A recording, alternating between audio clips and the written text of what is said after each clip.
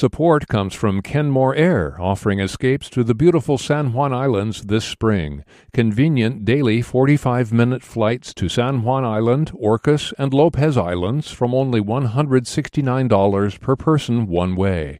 Bookings available now at kenmoreair.com. Welcome to Friday. Welcome to KUOW's Week in Review. I'm Bill Radke. Why did our Democratic state legislators not pass a limit on how much landlords can increase rent in a year? A, they think it's unfair to landlords. B, they think it'll end up raising rents in the long term. C, they're corporate stooges. I may not have thought of everything. Will you tell me in a few minutes when we get to that? See you week in review. Okay, thanks. Oh, I have a panel here. An excellent and stellar panel. We have staff writer at The Stranger, Vivian McCall. Welcome back. Thank you very much for having me. Good to see you again. Seattle Channel host and producer Brian Callanan. Hiya, Brian. Hey, Bill. Political and public affairs consultant and one-third of the Seattle Nice podcast, Sandeep Kaushik. Welcome back. Thanks for having me. So, first of all, let's talk about what happened at City Hall. You know, every week we present a new chapter in the book of the new Seattle City Council. So this is chapter 9. How will this City Council handle protest? Protesters came to City Hall this week demanding support for hundreds of asylum seekers who've been sheltering at a Tukwila church and across South King County. And this is a bit of what it sounded like in Seattle City Hall. Security, would you please clear the room? Now, last year's city council would have been more receptive, I think it's fair to say. This city council strictly enforced its 20-minute limit on public comment. Protesters chanted and yelled and didn't leave. The council president essentially told demonstrators they're phonies. Security cleared the chamber. Council went into recess several times. Some protesters banged on the windows from the outside. Councilmember Kathy Moore didn't just say she felt threatened, she said she was threatened. It's more than loud. It is a physical threat to the safety of each of us on this council, and it is a threat to the operation of our civic institution. And I want the record to be clear that I physically feel threatened. Police made 6 arrests. Unclear whether they're going to be actual charges, right? I'm used to protesters getting themselves arrested to draw attention to a cause, but Vivian, do you think this is a change in Seattle government that has real effects on people? Well, I certainly think that it has real effects on people, certainly the 6 people who ended up being arrested. But you know, I think there's been a lot of discussion about whether this is a return to decorum or order in city council. But I, frankly, am not as concerned with that when people didn't really have the opportunity to speak their mind. There was this limit on public comment that was enforced, which is a little odd because usually if there are enough people to speak, that public comment session would be extended. And if people are not allowed to speak through the proper channels, how are they supposed to speak to city council, even if that topic would be considered off topic for what they were going to talk about that day? These are people with serious concerns about what is going to happen to their lives. Yeah, and it was, I think it was a situation, too, where these were people who were not refugees and asylum seekers. It's important to point that out. These were people who were protesting, I guess, on their behalf. You could look at it that way. This is a Stop the Sweeps group. And I guess I was just looking at it with that whole idea of, okay, we're shutting this down. We're going to shut down this public comment right there.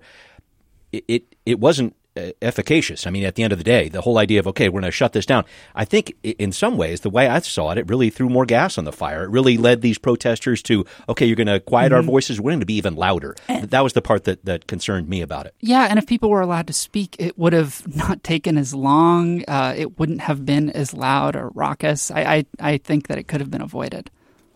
Yeah, I don't think I agree with the takes I've been hearing so far. I mean, my understanding, and I talked to several of the council members after in subsequent days to kind of get their takes on what they thought happened in the chambers in that room, and obviously watched it. But first of all, I think almost everybody who signed up to speak got a chance to speak. There were maybe 1 or 2 people that were signed up that after the 20-minute limit ran out didn't get an opportunity for their minute of testimony.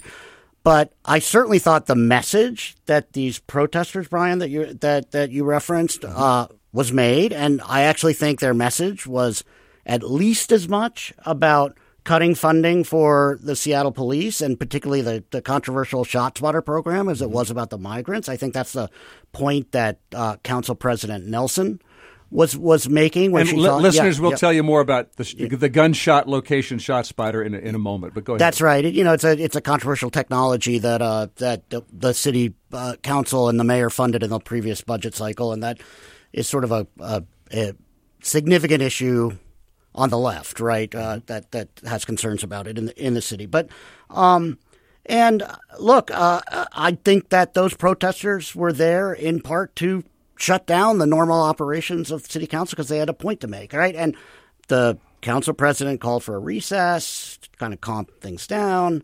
They went away for 5 minutes, come back, shouted them down again, called another recess. I mean, we went through kind of 3 or 4 recesses, right, where they couldn't actually conduct the functions of government before there was a request to clear the room. And then when some people refused to leave the room, that's when the police were called. I hear what you're saying, but I worry about what happens at the next council meeting, and it's mainly because of the way the Council President Nelson and some of the other council members, Councilmember Saka said it closer to the end of the meeting, this is divisive rhetoric. We're not going to have this anymore. So is it in the purview of the city council to say, okay, that rhetoric's divisive, that's not? It just feels like there's an inherent judgment within that doesn't really seem to speak to a democratic process. What do you think about that? Well, hey, let's let listeners hear a bit of what Council President Sarah Nelson had to say. She was on KUOW's sound side, and she accused the crowd of being opportunistic. We have protesters who, I believe, based on their social media postings and invites and language, have basically commandeered this human crisis for their own political ends. Why do I think that?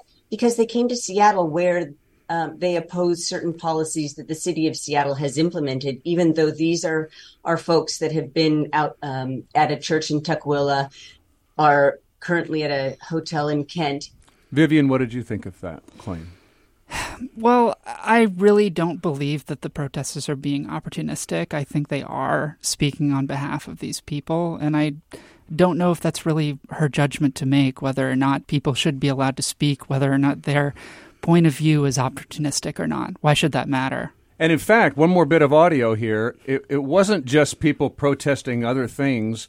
Again, KUOW's sound side spoke with one of the people who got arrested. Rosario Lopez says she's undocumented and she's working with Super Familia, a mutual aid group led by undocumented and unaccompanied youth. Seeing the children cry because they don't want to go back to the tents, it breaks your heart. And if it doesn't make you angry, if it doesn't make you cry, if it doesn't make you want to, something about it, then where is your heart? What is your humanity? So this question of, I'll give you my reaction. I'm curious what you think, maybe especially you, Sandeep. Mm-hmm. But the council has all the power in this situation to listen to people, to consider, to say no thank you, to cut off debate after 20 minutes, to call the police. Why? And to say that they're exploiting or being opportunistic, they may be consciously or unconsciously capitalizing on one situation to get attention for a cause they believe in.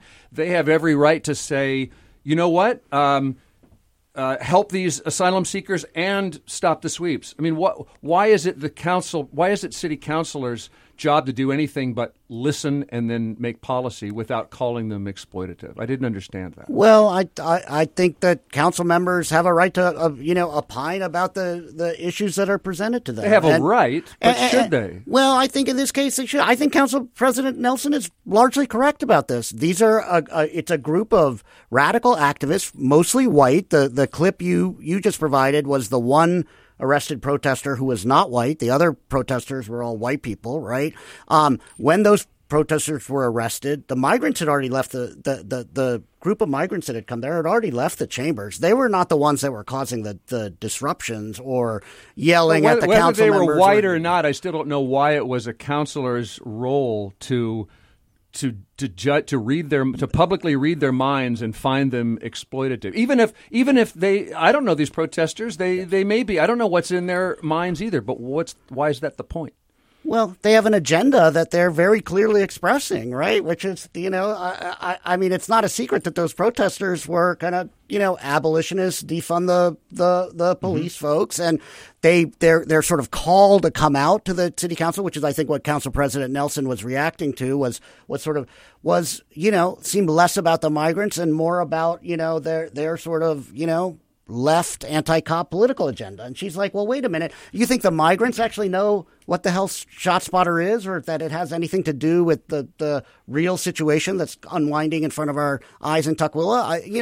Anybody else want to jump into this? No, that's her opinion. I hear what you're saying too. I worry about that point that you made, Bill. It's like, okay, this is a political maneuver that I don't agree with, so I'm going to shut you down. And that's the part of it where I'm like, they do have a 20-minute limit, but they never ever use that 20-minute limit. They haven't done it in more than I can't remember the last time they did it. But that can't be the thing to call them on the carpet for, can it? Why did the old council even have a 20? Why have a limit at all? I suppose. I mean, it's supposed your testimony, public testimony, is supposed to be on topic on the agenda of. And how often is it? How often? Have you been to any city council meeting in America? Well, right. But I will tell you from the perspective of several of the council members I spoke with. Right when there was the initial recess and they started up again, what they were trying to do was honor a trailblazing African American legislator whose family was there with his widow, his two daughters, another family member, and the protesters kept shouting it down, not letting them, do this proclamation honoring Senator Fleming. And I happen to know about Senator Fleming because I used to work for Ron Sims, himself a former trailblazing African American King County executive who got his start as a legislative aide for, as he always called him, Senator Fleming in these reverential tones. But is that what this turns on? The fact that also happened to be going on? What if it hadn't? Well, what if it hadn't been? I mean, I guess the question is, Bill, where's the line? That's the question. Right? Exactly. Where's the line? And who gets to draw it? Right? Yeah. And who gets to draw it? Any more thoughts? I think maybe it would have been better if everybody just was able to speak. So no limit. I think you would abolish the limit on public testimony. I don't know if I would abolish or have it, but ignore it. I'm not saying. I'm just saying. What if everybody there was able to speak? Well, what if the other two people that didn't get to speak got a chance to speak, and then they continued to shout down the proceeding? Well, I guess we can't. We'll never know. Yeah. Well, then there's the question of what's going to happen at the next meeting and the next meeting. I mean, to be told that we are now enforcing a limit that didn't used to be enforced, and you're exploitative.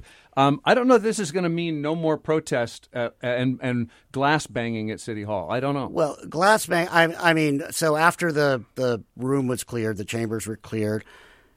The people, it wasn't like people like knocking on the glass. No. I think what council members were saying was it really felt like the glass, they were hammering on it. It was going to break. And that's how she felt. Yep. It didn't break. It didn't. She felt it didn't. That way. And look, when council member Moore sort of said, I feel threatened or I'm, this is threatening and these people outside should be arrested, what you saw was Council President Nelson, Council member Rivera say, well, no, maybe that's going too far with these folks and sort of calm the temperatures down. And then security asked those people to stop banging on the windows, and they stopped, and they weren't arrested, right? Mm-hmm. And so I think there is a place for protest. But I will also say what was going on in that room as the conduct of government was trying to happen was what we call on free speech terms a heckler's veto, right? Mm-hmm. And that is not free speech or democracy in action. When you shout down people you disagree with because you don't want to let them have a chance to, have their say, that's anti-free speech. And that's what I think was happening there in that room and ultimately led to what resulted. But in cutting it off, are you inviting more shouting in the meetings in the future? That would be my concern. We'll see. We'll see what happens in the future. But maybe the fact that there's some consequence. I do think, I will say this too, there has been in the last few years a strain of very angry, toxic, very personal attack kind of behavior that's run through Seattle politics. I mean, I think there's a reason that 5 of the city council members on the previous council didn't run for re-election to the city council. Right. Part of it was their sort of political calculus, but a lot of it was they lived through a few years where they were subjected to levels, and this is both on the left and the middle. Whether you're Teresa Mosqueda or Deborah Juarez, they got subjected to levels of abuse. Oh, death threats, the whole thing. Yeah, death threats and stuff to the point that it's really toxic and destructive. And we have other things to cover. I haven't as much. Do we feel we covered it? Vivian? Yeah, I think we covered it. I mean, we're still talking about whether it was angry and personal. The council's actions as well. A lot of people, the protesters, the left, the right. Can we be? We don't have to be angry and toxic, though, do we? See what we can do. We can be happy. Right, we can be happy. Okay. Yeah. So just to let the listener know about this, the update on. We've talked about this gunshot location issue before. The public testimony ended this week. Right. This is a system of surveillance microphones and cameras that would be placed on Aurora Avenue, 3rd Avenue downtown, and Belltown. They pick up a noise. The company listens. If it might be a gunshot, they tell police. Would it work well or not? Would it be a waste of time and money? I've heard mixed things. Vivian, you lived in Chicago where you said that ShotSpotter sucks. ShotSpotter, I did write that in an email, and I'm I'll sorry say it on the if I record. outed you. I think you have not outed me. Okay. I don't think ShotSpotter is too great, and I don't think studies would show that ShotSpotter is too great. And there are a few reasons for that. One is that ShotSpotter will often be selectively placed in neighborhoods that are already subject to over-policing. And then because it is a defective technology that really doesn't work, police will be dispatched to these neighborhoods over and over and over again for things that are not gunshots. For example, there was a study that found 40,000 dead-end police deployments happened in Chicago over 21 months, which is quite a lot. And it's just sending more officers to those same neighborhoods that have already been identified as potential areas for gun violence. That is not a good use of money. It's not a good use of time. It's not good for the neighborhoods. I understand why people think, hey, a technology that could alert police to the sound of a gunshot and potentially save lives, sure, maybe that sounds like a good thing. If it worked, that would be pretty great, wouldn't it? Mm-hmm. But I think a lot of people also have privacy concerns about if we're having things listening to us all over the place. I know that this isn't something that you are too concerned about, but turning to Sandeep. Yeah. But okay, I do think that it is a legitimate concern. We live in a culture that increasingly keeps an eye on us, and I think people are fine to have an issue with that, especially if it doesn't work. Yeah. That's fair. Can you separate the issues, though? Meaning, that surveillance issue, I get it, and I understand what the ACLU is talking about there for sure, but I think there is another piece of this. It's like, what is going to make our streets safer? And I hear what you're saying in terms of making this investment. There's a reason that Chicago said, we don't want this. They just dumped their $9 million system a little while ago. I mean, yes. They said it didn't work. And so I think that's what Seattle is grasping at here. By the way, several cities agreed and have dropped it. Denver just renewed its 5-year contract. Okay. Other cities like it. But as you say, there are issues. There are different reasons why a city might keep it or drop it. And this one's paired with some license plate reading technology as well. Like any look, I should preface this by saying I have no personal sort of brief for or against ShotSpotter. I have no idea whether it's going to work in the Seattle context. It's obviously something that just got funded in the last council cycle and after years of debate about it. I know that there are questions about its efficacy, but I think like probably all of these sorts of technologies, a lot is going to depend on how it actually gets used, right, at the granular level. How does it get integrated into the other systems, crime-fighting systems that SPD is deploying on the ground, and sort of how do they make, and if they use it incorrectly, it may not provide any kind of benefit. But on the flip side of this, I guess, I think some of the left's sort of concerns that this is somehow some kind of, the beginnings of some sort of, totalitarian surveillance state, or that. Oh, not the beginning. Yeah. Right. Well, I think that stuff is kind of overblown. It's sort of a it's a gunshot detection technology. It may suck. It may not. I don't know. They're going to try it, but I just don't really see. It's a trust issue, isn't it? Where they want to deploy it on Aurora Avenue, there's a lot of people getting shot up there. But the thing is that if it is not really possible to effectively listen for gunshots in the first place, then why deploy the technology? So if the technology were better, right? I don't. Well, if the technology were better, I'm not so sure. All I'm saying, I don't even think we have to get to that point because the technology doesn't seem to work. There are reasons that cities have dropped them in the past, and it is a sizable investment. Please. No, I was just going to say it's not I think it does cover it, Bill. Go ahead. Yeah. Sorry. So much to say about this one. I am the host and timekeeper. True story. I just want to get to everything. Before we take a break, something else that some of these City Hall protesters were opposing was any idea of repealing a minimum wage for gig workers. So to fill you in, the last city council said delivery companies, DoorDash, Instacart, Uber Eats, had to pay gig workers a minimum wage, even though they're not paid hourly. So these companies added a $5 delivery charge that they said is to cover that rising wage cost. After that charge, orders dropped. People didn't order as much. That hurts drivers as well. Now these companies are asking the new city council to reverse the minimum wage. Labor advocates say, whoa, the companies didn't have to add an extra fee. They were just retaliating. On the other hand, companies get to retaliate. Even if it's mean, it could be strategic. What do you think the new city council is going to do? Anybody? I think they're going to wait for a little bit on this one. At least I hope so. I would like to see some more data come in, and I think that's the biggest challenge of this whole thing. These companies don't share their data. They're really not putting out a lot of information, DoorDash, et cetera, about, okay, here's how much money's coming in, et cetera. And so when you're talking about that and basing this pretty big decision that affects the last count in 2022 was something along the lines of 40,000 gig workers that are in the city of Seattle. This is a big population, and they were really pushing for this minimum wage when it was coming across. And also some of the other protections, too, like not getting kicked off the app, et cetera. So there were some pretty important protections put in here. So I'm hoping that the council at least takes a breath on this and hears from a few more people, including Working Washington, because I think this was a pretty big measure to put in place that protected a lot of different workers here. I will say also, just looking back at the $15 per hour minimum wage debate that we had several years ago, that didn't reduce Seattle to ashes. We were able to get through that, and I would be concerned if it were okay. New council, let's flip it up, let's change it all here. And I think that there is some opportunistic people working with some of these different companies that are really pushing for this new council to make some changes. We're back to being opportunistic. I just thought I'd throw it in there. Yeah. Anything else?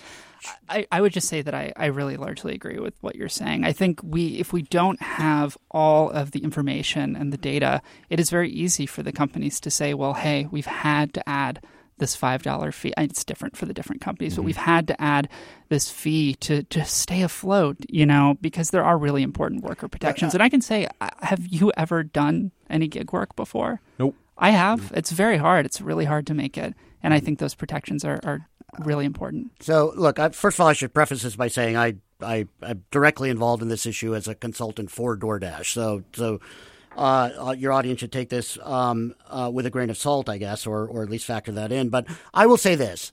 The companies warned the previous city council that this impact was exactly what was going to happen if they adopted the law that they ended up adopting, which is that they said this law was sold as saying, we want to make sure gig workers get paid Seattle's minimum wage, which is $19.97 an hour, at least. Yeah. That has to be the floor. Yeah. But what they actually did was they set an actual total compensation minimum wage for gig workers at something in the neighborhood of $30 an hour. There's a minimum per minute, per mile. Right. And all those numbers got padded in ways that sort of jack the rate up to when you add in tips, excessive mileage and all of that stuff. We said to them, look, you're setting a minimum wage that's pushing $30 an hour. And what do you think is going to happen if tomorrow the Seattle City Council announced the $20 minimum wage is now $30 starting today? Guess what would happen to the price of a Big Mac, right? It's going to create these, otherwise we could raise the minimum wage to $50 tomorrow, right? And poverty is solved, right? Everything's great. It doesn't work that way. There are economic consequences for getting the formula wrong, and that's what happened here. And now we have restaurants complaining. The reason that there may be some urgency around revisiting this is council members are getting diluted, not because of the companies, but because restaurants are complaining to them, saying their orders have gone down, and because a bunch of drivers are complaining, saying their earnings have actually gone down because they're waiting way longer to get deliveries, right? And so there's a disruption in the market that probably is going to get revisited, and we'll see where it goes. There's some conversation. I have a conversation later today with Working Washington to talk about this, and we'll see how those conversations evolve. But okay, yeah, we'll see where it goes. I mean, the companies also could decide, you know what, adding this delivery fee and making orders drop, that's hurting us too. If it doesn't work, it could be a gamble that maybe the new city council agrees with Brian Callanan, and we don't know, right? One Fair? of the companies, Ship, pulled out of the Seattle Yeah. market because they said they couldn't make the economics of it work at that level, right? That's right. The other companies have said they've had to increase the cost of delivery to pay that or to make that earnings formula work. But okay, yeah, we got to. That's the update on gig workers and minimum wage. We'll see where it goes with the new city council. We're going to take a break and go to Olympia, Washington, and see what they did and did not do when we return on Week in Review. Support comes from Kenmore Air, offering escapes to the beautiful San Juan Islands this spring. Convenient daily 45-minute flights to San Juan Island, Orcas, and Lopez Islands from only $169 per person one way. Bookings available now at kenmoreair.com. Support comes from Pacific Science Center, celebrating spring at PacSci with butterflies at the Tropical Butterfly House, sea creatures in the saltwater tide pool, and Jane Goodall, Reasons for Hope at the IMAX Theater, a journey around the globe to share good news stories. Learn more at pacsci.org.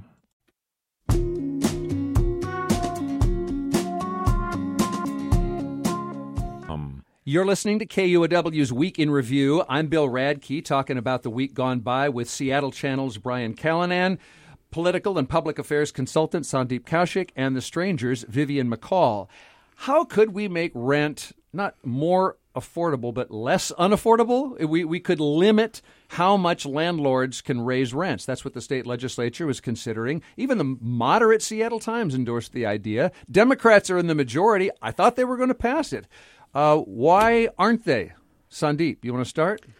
Yeah. It doesn't look like it's going anywhere in Olympia. It doesn't look like it's going anywhere, right? It didn't make the bill in the House, didn't make the cutoff. The Senate bill was already dead. I think it's not going anywhere because there are at least some Democratic legislators who looked at this and said, this isn't going to work. Right, it's going to have negative unintended consequences. And look, I will say again, this is sort of basic kind of textbook Econ 101, right? That rent control and rent stabilization ideas have been deployed in any number of places in the 70s and 80s. I lived in New York City in a rent stabilized apartment when I lived there back in 1989, 1990, and the results of those experiments were largely a failure, right? What happened was the housing supply of apartments went down and the rents rose faster in those localities than they would have otherwise, right? So I think most economists will tell you, again, this is textbook. It's not going to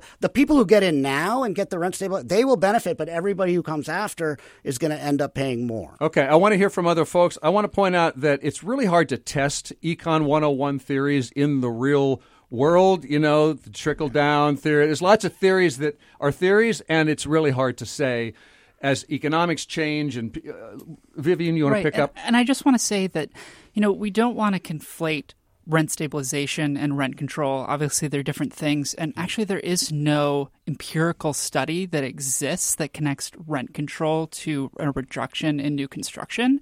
It is something that people say is kind of a given fact, or like it's economics 101. A lot of people cite this one Stanford study, but landlords also took advantage of loopholes that allowed them to move into their own properties, to demolish them, or construct condos that were exempt from rent control. There is a lot that we can't say for sure about how these policies are, and I hear it's false, right? And I hear a lot, and I'm not saying that's what you're saying, but.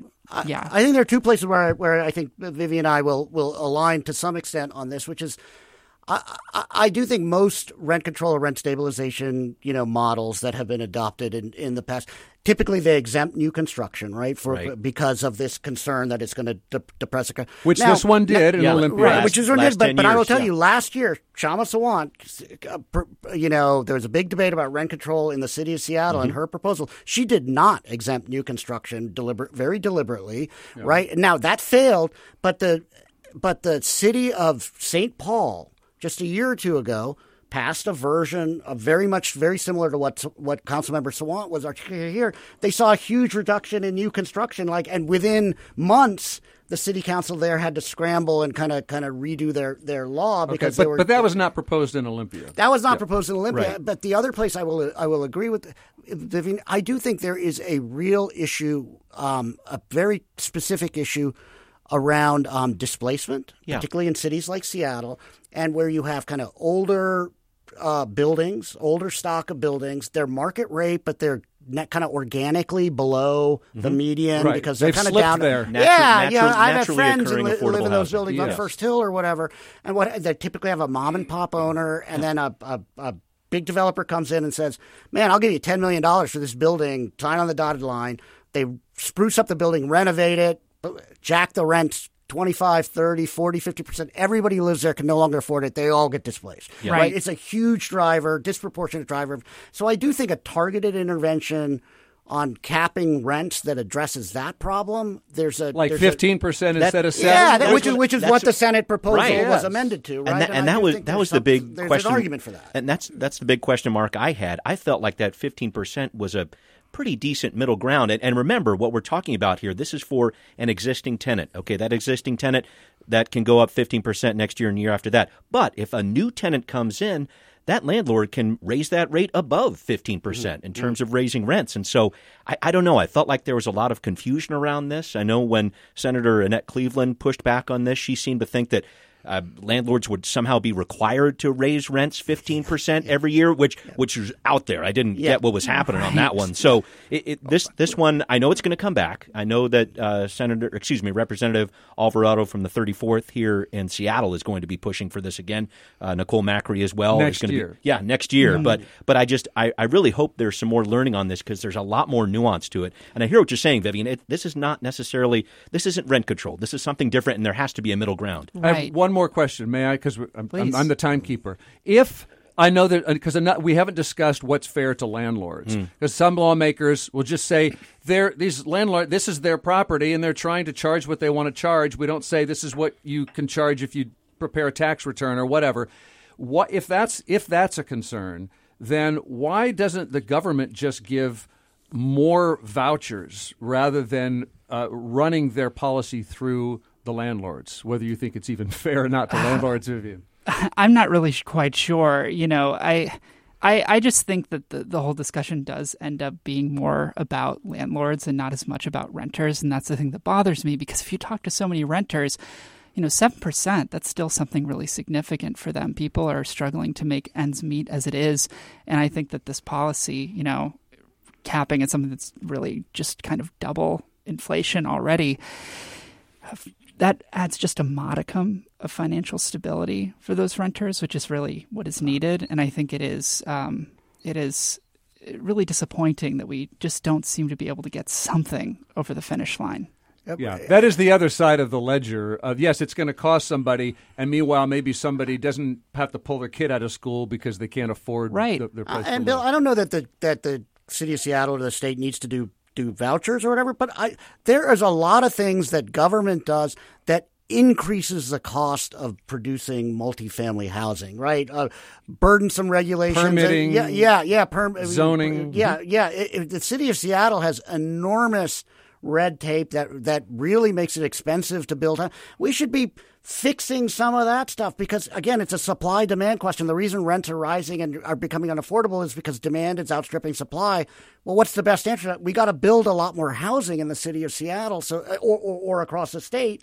And there are things we can do, directly to make that more likely. And yet, but we that don't still do that. Both of those things could happen. Theoretically. The market forces just have not produced that affordable housing that we need, and I think that's why you'll see some more of that government intervention. I mean, is there room for both? We got to move because it's not going to happen in Olympia. They're going to propose it again next year. All right, fair. What is passing? I'm not a big strip club guy, so if you had asked me a while ago, should strip club patrons be sold alcohol? Would it be better for them to be buying booze? Would it make dancers feel safer? I would have said no. but a liquor license is one of many reforms some strip club dancers are asking for. Why is the state legislature, who wants to start on this, why are they apparently on their way to passing, Vivian, a so-called strippers' Bill of Rights? Well, I think that because the strippers are coming with a really reasonable argument for why this is going to be not only just a good thing for them, but a good thing for the clubs. Because the way that the economic model currently works, if you don't sell alcohol, you are then putting the financial burden on them. These strippers are having to pay house fees, so they're actually starting their shifts at a deficit. The environment, or let me rephrase, because they're not making so much money, the clubs, they are skimping out on the stuff that really needs to be there, which is like full-time security, keypads in the locker rooms, and these are all things that are on the buttons. strippers' Bill of Rights. These are all things that are on the strippers' Bill of Rights that are currently not mandatory in clubs. And all these workers are saying is, hey, we really need to change this industry and make it like the rest of the United States, because Washington is an outlier in not selling alcohol. And there also are studies that show that when you sell alcohol, you bring in a more diverse crowd of people who aren't just looking for a sexual charge. It makes it more sociable and lively. And they were probably getting drunk in their cars anyway. Sure, and that's a thing that happens. And when you have bartenders there, they can monitor how much people are drinking. It puts more money in the environment. It adds more control that keeps it safer, better. And, if anybody's going to know about this, it's going to be the dancers. Yeah, I would say so. And I think the root of it, Vivian, is just this whole idea of recognizing strippers as workers, right? Exactly. Because that's the part that's been missing for so long. And if you can recognize them as workers and if they need protections like any other worker out there, I think that's where all these different pieces come in. I'm going to be very interested to see how alcohol changes the situation. It's not a slam dunk, right? It's not necessarily that they all get liquor licenses. No, we got to see how this plays out. But I think that'll be interesting to see which shut down and which are able to thrive, et cetera. But at the root of it, I think if those extra dollars can come in, it's probably going to happen through liquor licenses. That's going to allow these places to afford these protections you're talking about. Look, I'm in agreement. First of all, I will just say that the bar on not being allowed to sell liquor at strip clubs is a weird, prudish throwback. I mean, the last time, Bill, I was on a few weeks ago on Week in Review, we were talking about those gay bar enforcement things. Right. And what the hell is that? Like, and why is that happening is now? Is this stripper Bill of Rights going to change what you can wear at a bar? It is. Yes. It is. Yes. It pulls out some of that lewd conduct language. That all needs to go. Just on that stuff is just way out of date with our contemporary mores. Yeah. But I agree both with Brian and Vivian on this, that the current economic model for strippers is inherently kind of exploitative, right? Because the clubs have no revenue stream other than renting the pole essentially to the strippers, right? And therefore they have to sort of pay the club to work there. Yeah, it's like $150. And if they don't make that money on that shift, they have to eat it, right? And all the risk is on them, and this is a better, I think, way to get to a place where lots of agreement. Any last word? I'll just say that I think that a bill like this overcomes a real social bias, which I think a lot of people who are campaigning for this might be told, like, well, just get a better job. Why can't this be a good job? Why can't this be a viable career option when it is something that can take people out of poverty? And some people also just like it. And I think all jobs should be available to people if they want to do that. All right. Legislators are as much in agreement as my panel today on Week in Review on the strippers' Bill of Rights. Looks like the governor will sign that. And finally, before we take a break, you've gotten your presidential primary ballot. It gives you the names of presidential candidates, but you can also write in uncommitted.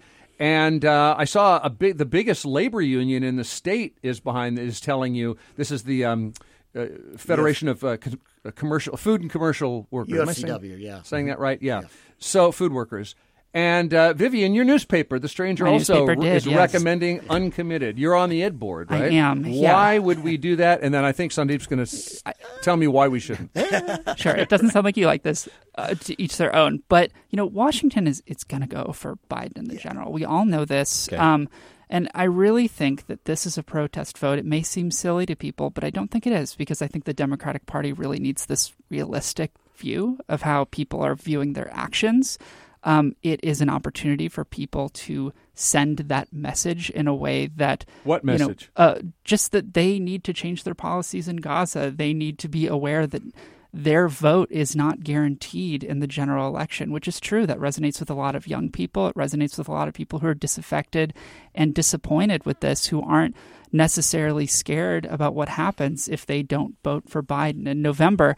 And it is a way for people to make their voices heard, I think, in a proper venue. Okay, Sandeep, would Biden know that this is a Gaza protest, and would he change his policy? I think Biden knows that there's unhappiness in the Democratic base from particular constituencies, whether whether that's the Muslim community or younger people or people more on the sort of progressive left on his policy on Gaza. I mean, look, I totally agree with Vivian. It's Washington State. It's a blue state. We're going to vote for Biden in November. I don't think that's in doubt. So, why shouldn't people be able to register their protests? I think my concern, though, is broader than that.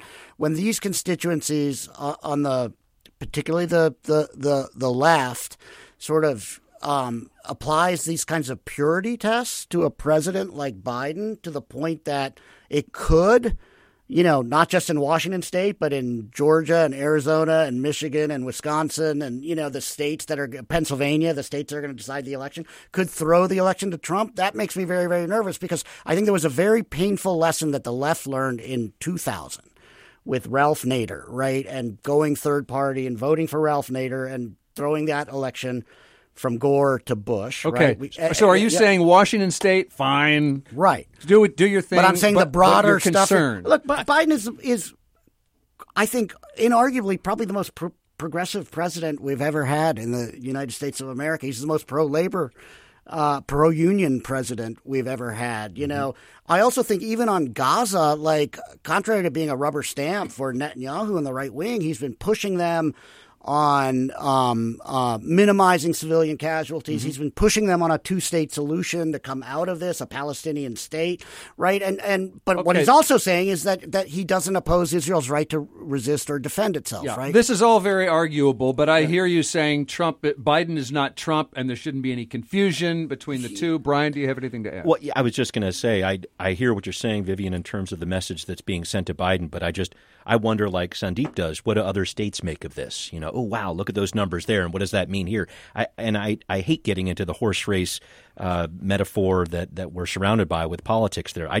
I'm concerned about that too, or I think about Bernie Sanders not too long ago. I mean, that split there was something that was very damaging to the Democratic Party. Is it something that's going to be that big? I'm not sure, but I do wonder how other states react to it, I guess. Final word, Vivian. I think it gives people who may otherwise not vote an option to vote their conscience, because there are a lot of people who this might not be really taking away from people who were going to vote Biden anyway or going to vote at all. I think that's a really important part of this. Yeah. Okay, listener, you have the ballot, or you've already sent it in, so you decide. What's the deadline? The 12th of March? Oh, I believe you have it there. I don't know off the top of my head. I should know. Okay, we are educated. I have no idea. Right. There's an election? Yeah, true story. Yeah. That's Sandeep Kaushik there, political public affairs consultant. We've got Seattle Channel's Brian Callanan, The Stranger's Vivian McCall, KUOW's Bill Radke. We'll take a break and be back with more Week in Review.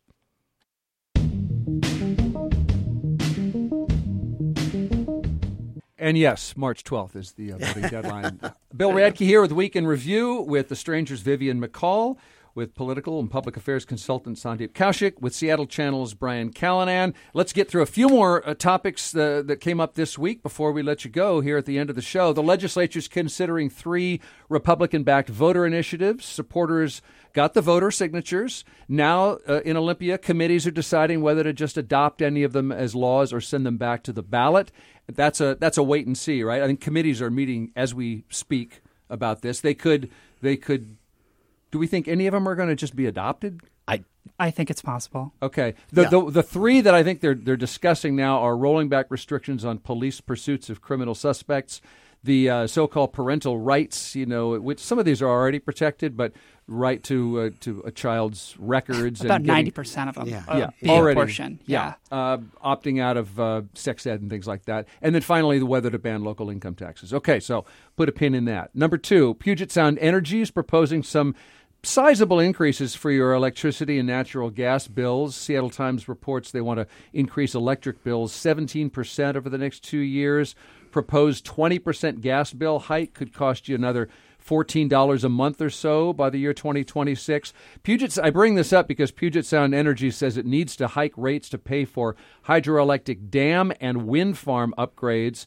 The state would have to improve this, but Brian, do you think this would help Republicans make their case that the state's climate change actions are hurting the ratepayer along with the gas buyer? Sure could. I mean, this is totally pushed by the fact that the Climate Commitment Act says there are certain energy goals we need to reach by 2030 in terms of renewable energy, and I think this is definitely something Let's Go Washington is going to push to, saying, hey, check out how this is costing you money. So I think it's definite political fodder there. Okay, we'll see. It looks like Washington will ban marriage for people under 18 years old. Backers say it will reduce domestic violence and unwanted pregnancies and improve the lives of teenagers. Right now, the minimum age is 17 in Washington and Oregon, 16 in Idaho. There's no minimum in California, where the ACLU says a minimum age unnecessarily and unduly intrudes on the fundamental right of marriage. And California's Planned Parenthood says an age minimum could set a precedent that undermines minors' rights to seek abortions and other sexual health care. Vivian, you look like you want to comment. I know this is really controversial, but I just don't think that children should be getting married. Yeah, okay. I was barely ready when I was 30. So right. I mean, I first of all, I have kids, right? I have an 18-year-old.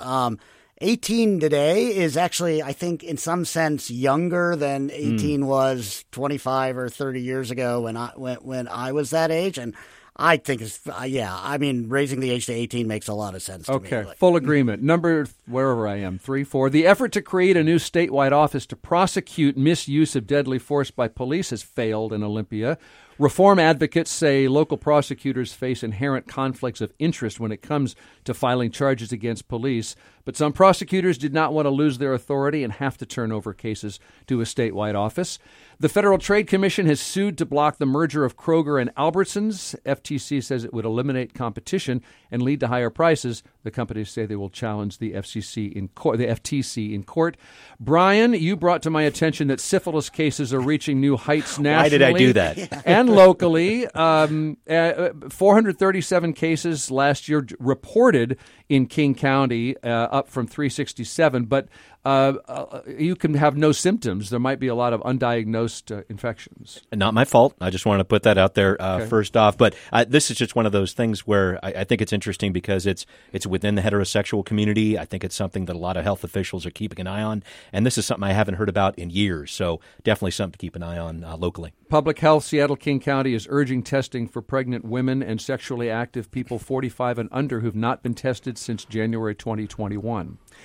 A Capitol Hill comedy club booked some comics and then were told they were, quote, right-leaning or transgressive.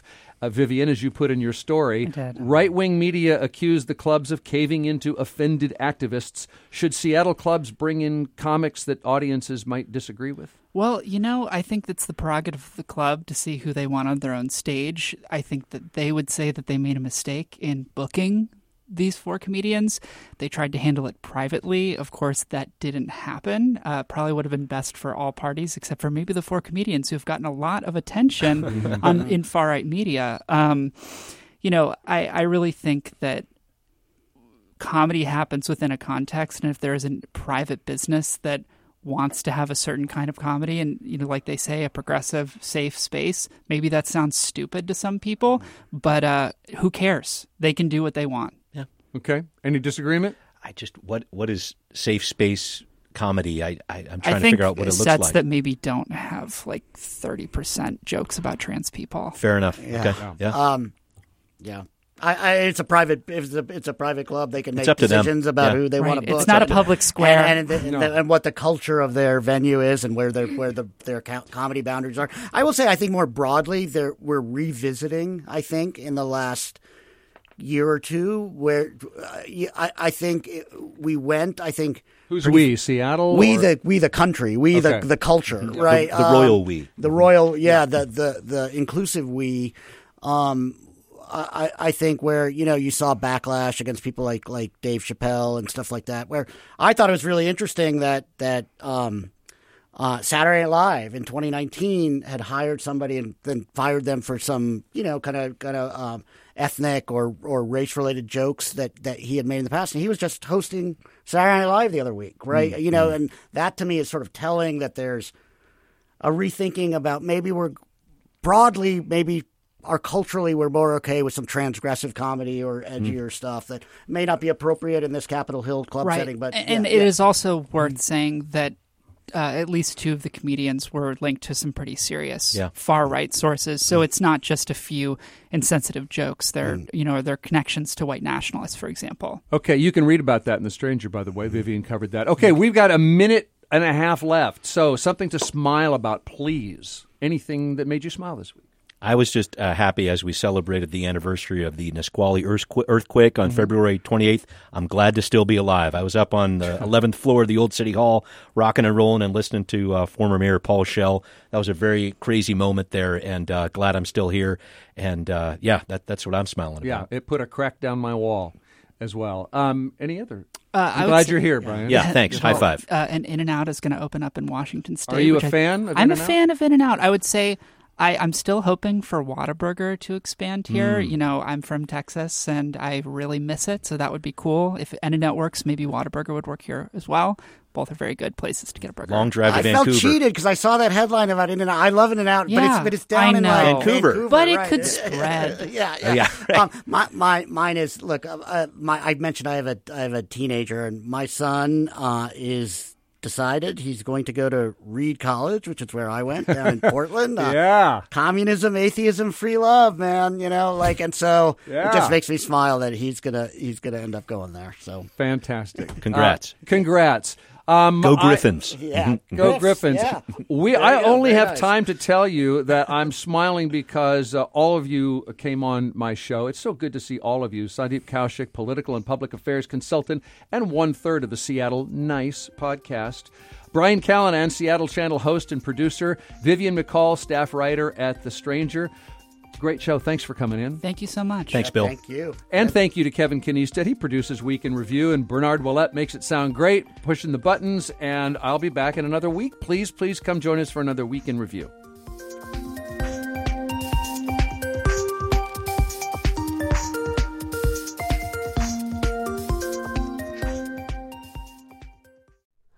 Hi, it's Terry Gross, the host of Fresh Air.